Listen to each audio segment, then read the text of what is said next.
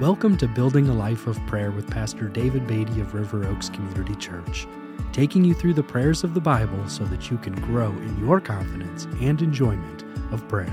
Thank you for joining me today as we talk about building a life of prayer by the study of prayer everywhere in the Bible. Today we're looking at the book of Psalms, and I'm going to be reading from Psalm 5.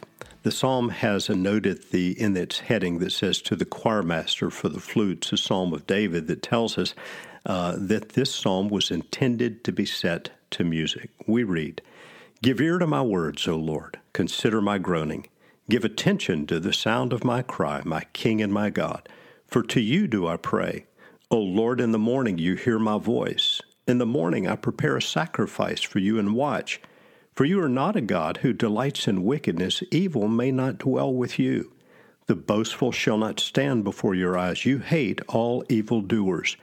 You destroy those who speak lies. The Lord abhors the bloodthirsty and deceitful man. But I, through the abundance of your steadfast love, will enter your house.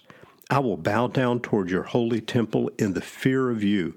Lead me, O Lord, in your righteousness because of my enemies. Make your way straight before me. For there is no truth in their mouth. Their inmost self is destruction. Their throat is an open grave. They flatter with their tongue. Make them bear their guilt, O God. Let them fall by their own counsels. Because of the abundance of their transgressions, cast them out, for they have rebelled against you. But let all who take refuge in you rejoice. Let them ever sing for joy and spread your protection over them, that those who love your name may exult in you. For you bless the righteous, O Lord. You cover him with favor as with a shield." Here King David begins with a lament. He says, "Give ear to my words, O Lord, consider my groaning." Apparently, David is hurting. We're not given the particular circumstances, but he's asking God to hear his prayer, to give attention to his cry. David prays what I think is a particularly helpful prayer for us to learn in verse 8. "Lead me, O Lord, in your righteousness. Because of my enemies, make your way straight before me." That's a great verse to memorize and use in your own prayer life when you face adversity, when you have enemies of some type regarding circumstances of life, spiritual adversity, whatever the case may be.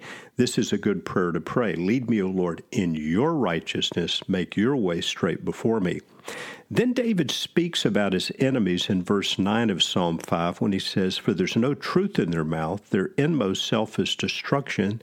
Their throat is an open grave. They flatter with their tongue." Now, if any of those words sound familiar, it's because some of them are quoted in the New Testament book of Romans chapter 3 and verse 13.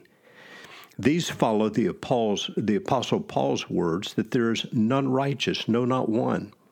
He'll go on to say in verse 23, "For all have sinned and fall short of the glory of God." These words about sin remind us that we have all sinned and are in need of God's grace.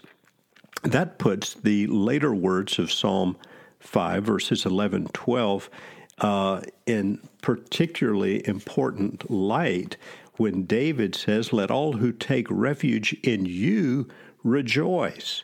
The refuge that we all have and all need from the consequences of our sins is found in the gospel of the Lord Jesus Christ. His sacrifice on the cross redeems us, covers our sins, atones for our sins.